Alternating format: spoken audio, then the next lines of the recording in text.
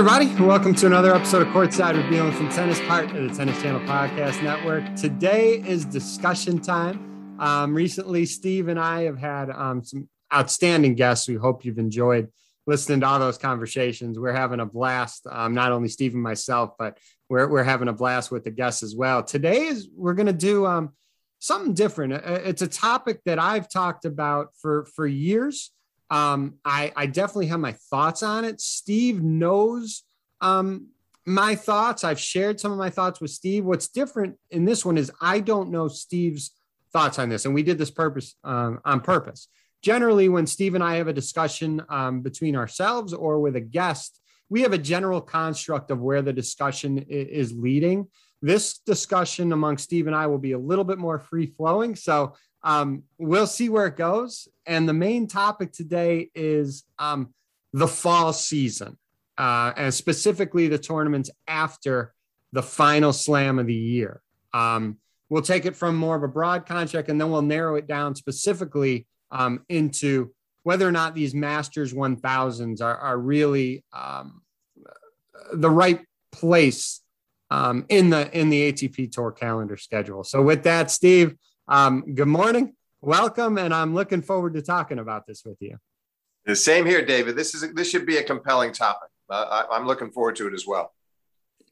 So let's get started. A few years ago, I was of the thought of, let's shut it down after the US Open. Let's just shut it down. You still have the year end. We'll still do that, but we really don't have a pretty good off season. We have a very, very short off season. A lot of other sports have a lengthy off season. I thought it would be good just to kind of shut it down, give everyone time to take a deep breath. I've changed my thoughts on that because I think the tour could package itself a little bit better. So I'm not as extreme of let's just shut it down at the end of the US Open. I do feel there's a place for tournaments. Before we hit Masters 1000, what's your general view on the tournaments after the final slam of the year?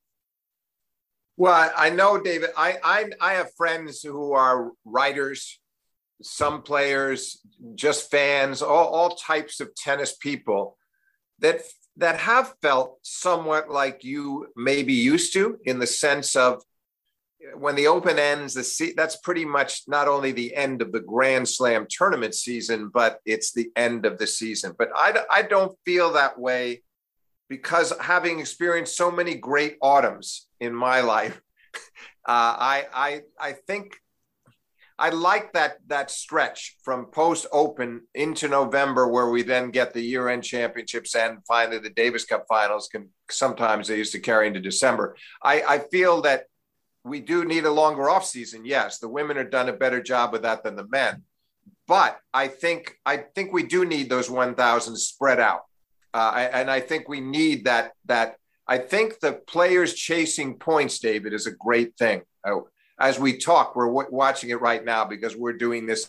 We're talking right now just before the start of the Paris Masters 1000, which gets back to your central point. And I think that it's great that the players still have so much incentive to qualify for the year-end tournament, which will be in Italy this year rather than London, and have that. It keeps them going. It keeps them powered. It keeps them incentivized. So I do like it. And I feel like you kind of need that one big Masters 1000, which is coming up in Paris. And we've had two before, but the Shanghai has been canceled, and this calendar is slightly different right now. But I feel like you've got to have one or two post-Open leading up to the year end. Tell me your qualms about the 1000. I'm interested to hear your case. Okay, a couple of things. I guess we'll hammer in the Masters 1000 because you and I are kind of in agreement that we still need other tournaments. I'm good with that. I think the qualms of the Masters 1000s after the last slam, there's a couple things. I think the field in the fall is often depleted. It's not a Masters 1000 typical field. That's one. Two, as far as the chasing points with you, I agree with you if there's a guy at 10 or 11 who's really trying to get to that year-end finals. I like that. But because these fields can be depleted, you can get some crazy results, and you see it every fall. And I'll give you a drastic one, and you know this, but in 2017, Jack Sock was like 25 going into Paris. He won that field beating nobody. When I say nobody, I mean no one within the top 10 or 15.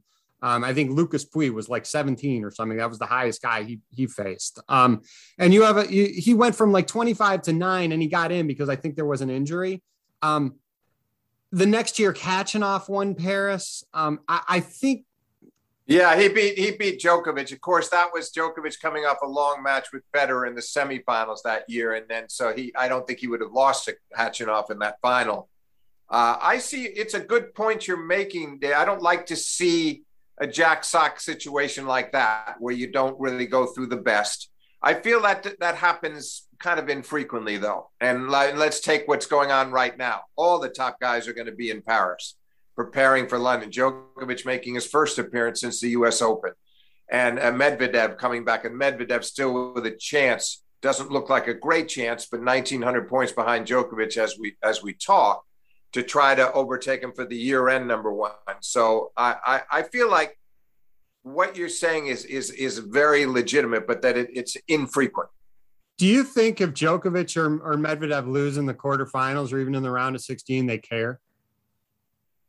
Well, yes, I do. Actually, I do, because especially now, I mean, Djokovic wants to set that record, David, as 7 years at number one. He can't break Pete Sampras' 6 years in a row, but he can get the most total years, which is a big achievement. To me, it's a bigger achievement than the number of weeks at number one, whether he ends up with 360 weeks or 370 or whatever his total ends up being at the end of his career. I believe the year ends are what really matter. You were the best player for that entire year, that whole campaign. So yes, actually I do, because I think, yes, they know they'll have another chance in Italy at the year end for sure. But I think they want to, in Djokovic's case, I think he'd like to maybe try to wrap up number one in Paris and take pressure off the year-end championships. And in Medvedev's case, he's trying to defend the title. So I do believe that. But you don't seem to agree. I think those guys would care a lot more about the results. And we're not talking Indian Wells this year, because Indian Wells is usually in the spring. And that was a fantastic tournament. But sure, again, on the men's side, you get crazy results again. But we're not going to talk about that because that was just a one-off. But I think those top guys, I think they could be so depleted by the end of the year. And I'm talking general. I'm not talking specifically this year, but these top guys have played so much tennis. They can be so depleted in there. And it's almost to me like just kind of going through the motions. There are requirements to play these Masters. Now, again, if you're Djokovic, I think there's a certain age requirement, number of years you've played them. There is a carve out, a very minor carve out, but for the most part, you're required to play them. I don't think they have the same want to at this point of the year for a Masters 1000 after the Final Slam as they would a Miami or an Indian Wells or, Rome. Well, I see what you're saying. Although it's funny. I mean, look at Djokovic. Take Djokovic as an example. He came back after winning the Australian, took a long break. And who did he lose to on the clay in his first Masters 1000 of the season? Dan Evans. Now, I don't think he did care that there, because in other words, it's timing. So in that case, did it destroy Novak's morale? No, because he's thinking, I'll get better. I'm going to play as much as I need to before Paris, and I'm going to win the French. Yes. That's my goal. So in that case, I'm not sure that one. And that was the first Masters 1000 of the year. So I think it's somewhat timing. I think there's always the danger that they could at any point in the year feel in any given 1000 that they can forgive themselves a loss. But they also are top of the line professionals, David. And I think for the most part, they fight hard for every tournament they play, particularly the Grand Slams events, obviously at first and foremost. And then the 1000s come next. So many points available. So to your point, everyone's focused on the Grand Slams. Those Masters 1000s, the 8 Masters 1000s before, they're all basically in preparation to peak for the next slam, right? You have these two, and what are you peaking for? I mean, the season's basically over. You have the year end. There is the race of the 9th or 10th, 11th guy, but I just don't feel it's the same meaning as the previous 8 do. I think it will, because this number one ranking is up for it. Depends. I mean, a lot of years, especially. I mean, yeah, I think of some great years in the 90s and Pete Sampras closing out seasons and needing the year end to make sure he was number one, and Djokovic and Murray playing in London in the last match of the year in the year end championship. The year end, I'm good. I'm good with the year end. It's the Masters 1000. No, okay, I get you. But I believe that those Masters 1000s, that they have the meaning because of what they're leading toward. And in this case, it's leading toward that year end. No, the year end, it's true that the year end is not the US Open or any of the slams. Absolutely right. But it still has a real pertinence. So, and I want that tournament. I like that tournament. I want that in. Listen, I stand by my case. However, I think you're making a very good case on your side. These are all valid points you're making. But I believe it depends on the player and his situation at the time. Djokovic, for instance, right now, I think he really wants to finish the year strong. It was a big emotional letdown to lose in the US Open final, but now he's taken his good long break and he's back and he wants to prove that he deserves that year-end number one. And Medvedev's case, defending that it's not easy to defend a Masters 1000. I think he wants to prove he can do that. And then they both want to go to the year end and peak even more there. But I think we're going to see some pretty good tennis in Paris this time around. I think we're going to see certainly those two eager. And then you somebody like Tsitsipas, David. Oddly enough, when he got to number 3, he had his photo taken. It was a big deal to him earlier in the year when he reached number 3. And then he's spoken since about how he really wants to end the year number 3. Well, that's in danger now. Zverev is right on his heels. So he will be really up for it to try to end his recent slump. So I think there are a lot of guys with something to prove this time. And that was not the case 4 years ago when you mentioned the Jack Sock case. So there are certain times and certain years where guys might come there and feel that a win is a bonus, but a loss is excusable. I have 2 other ideas. I think the fall season could be a wonderful opportunity to package the sport and provide more prize money and rankings for some lower ranked guys. And this is a utopia idea. People way smarter than me haven't figured it out yet because we have so many different entities in the tennis world. But I think this could be something where after the US Open, you can freeze the rankings and pick your number. The number could be arbitrary, whether it's 15 or 20 or 30. And maybe you freeze that and let the guys outside of the top 20 or 30, whatever, compete for these events. And you have prize money. And again, whether it is still classified as a Masters 1000 or you just make them 500s, but you have prize money now that can get distributed to some lower ranked guys that maybe not has been able to be passed down through the course of the year. I think it's an amazing opportunity to do that. Yeah, it certainly would be an opportunity. I think it would be complicated to try to figure out how you're going to freeze the rankings of the top guys. So it would take a lot of careful thought. And I don't think you would put them as style. You say it may be 500s. I think more likely that's probably a fairer way to distribute points if you're going to pursue the scenario you're describing. But it would be interesting. I still wish, David, and I think you'll probably agree, I still wish we could have some more combined events toward the end of the year. I think we combine 1000s, and certainly I think they would be great to have year-end championships together. You've said that before. I agree with you. And we saw Indian Wells as a one-off, but I mean, that was amazing. And it was just performed about a month ago. The other thing is, I think maybe burnout, and whether it's from the fans, whether it's from the people who work the sport, whether it's from the players, I think you could, after the US Open, you could do some fun events like the Laver Cup. Maybe you have the women added to the Laver Cup, like we've said. Because that, I think, is a fresh perspective. It's not the usual grind. It's not the usual, it's just me. I got to compete, every single day against the best players in the world. Like, have something that energizes the players. And you see that Laver Cup is shortly after the last slam. And you don't really feel fatigue from any of those players playing it. They're all fired up to go. But Laver Cup is a great showcase because it allows them to play shorter matches and the super tie break to decide the third set. And it's ideal for them because they they fight hard. They feel the responsibility of not letting their teammates down, but they really have nothing to lose. It's ideal. And yet they do feel the tension. You can sense they that responsibility definitely kicks in. You're right. I mean, the more of that type of flavor we can get in the sport, the better. Yeah, I mean, I did a Twitter poll. I've done this a couple of times. I've done a Twitter poll because I'm trying to see where other people have fall with this topic. And you and I, this is the first time you and I have really gone into it.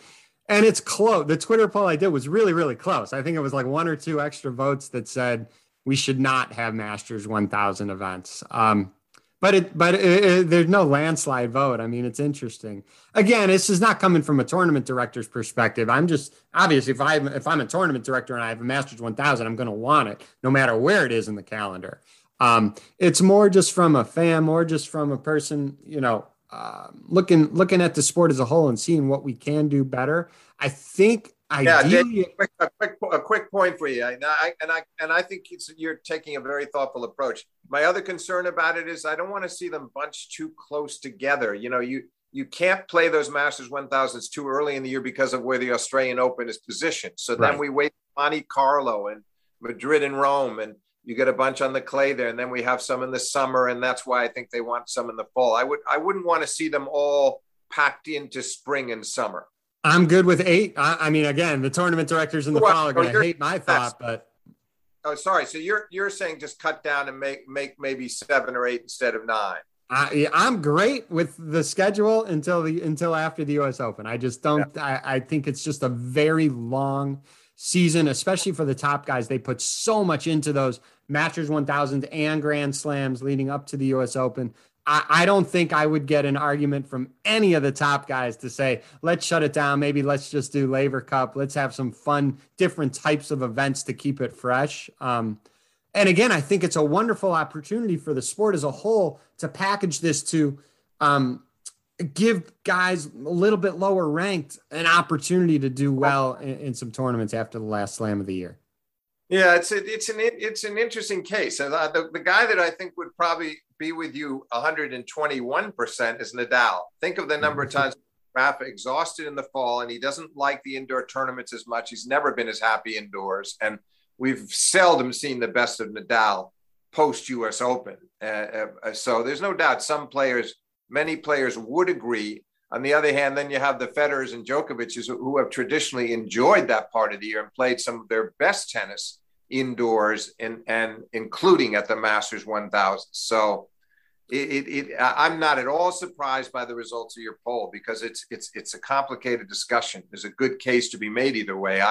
I still want to see it. I still want to see it as it is, but I fully understand your point of view. Let me ask you this question, Steve.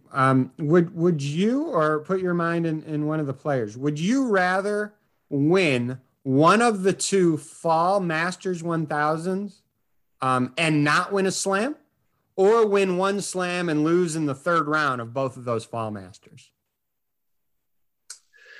Listen, the Slams are so important. I would never, I would hate to be faced with that.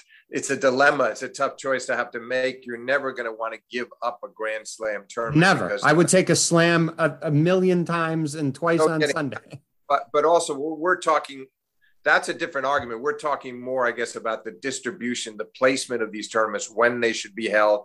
And your central point, of course, is that players by the end of the Open, everybody's pretty exhausted. True.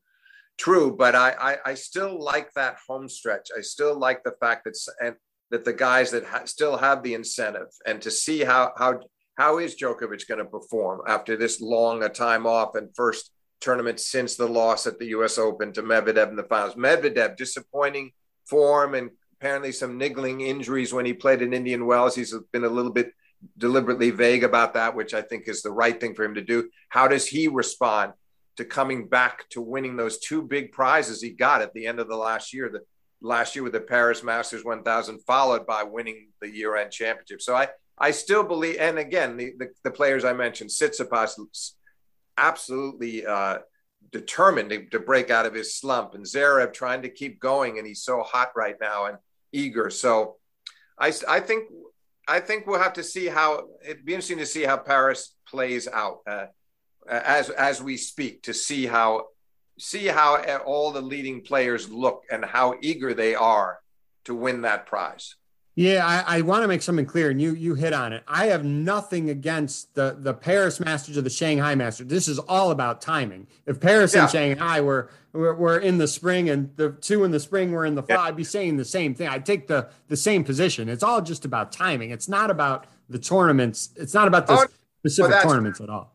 Oh, no, that's totally clear. Now, but of course, the problem with Paris, David, is that it can't be too close to the French Open that in a big city like Paris. No, I think 10 may be too much. I think maybe we keep it at 8. I don't know, but it's an interesting discussion. I don't think anything's going to change. You just see wacky results in the fall pretty consistently. And I think you're going to continue to see wacky results because I think some of these guys are just tapped out. But we'll see. I don't know. I'll leave it to you to add. It's really all I got on it. I wanted to hear your take on it because you and I surprisingly had never really gone deep into this discussion. And it was interesting for me to hear your perspective. Yeah, I think it's an interesting time of the year. And again, I think for some players that there is a certain complacency and a sense to want to kick back. And for others, there's a much higher drive as we get to the end. And therefore for them, the chance to fare well at a Masters 1000 in Paris this year and then follow up in the year-end championships is very important to them, and they'll prove it. For others, maybe not so much so. But I do believe, looking at the real upper crust right now, I see them all very enthused about playing that last Masters 1000 of the season leading up to the year end. For different reasons, I think they're all highly motivated. And we don't have Roger, Rafa, and Dominic Thiem because of injuries right now, and those three would obviously be right up in the mix. So in Rafa's case, I think he's kind of. I think he's not remorseful about missing this part of the year. It's never been his favorite part of the year. And sometimes, being the great professional he is, he's played on despite not necessarily being entirely happy. And he would have almost rather shut down his season in some cases after the Open.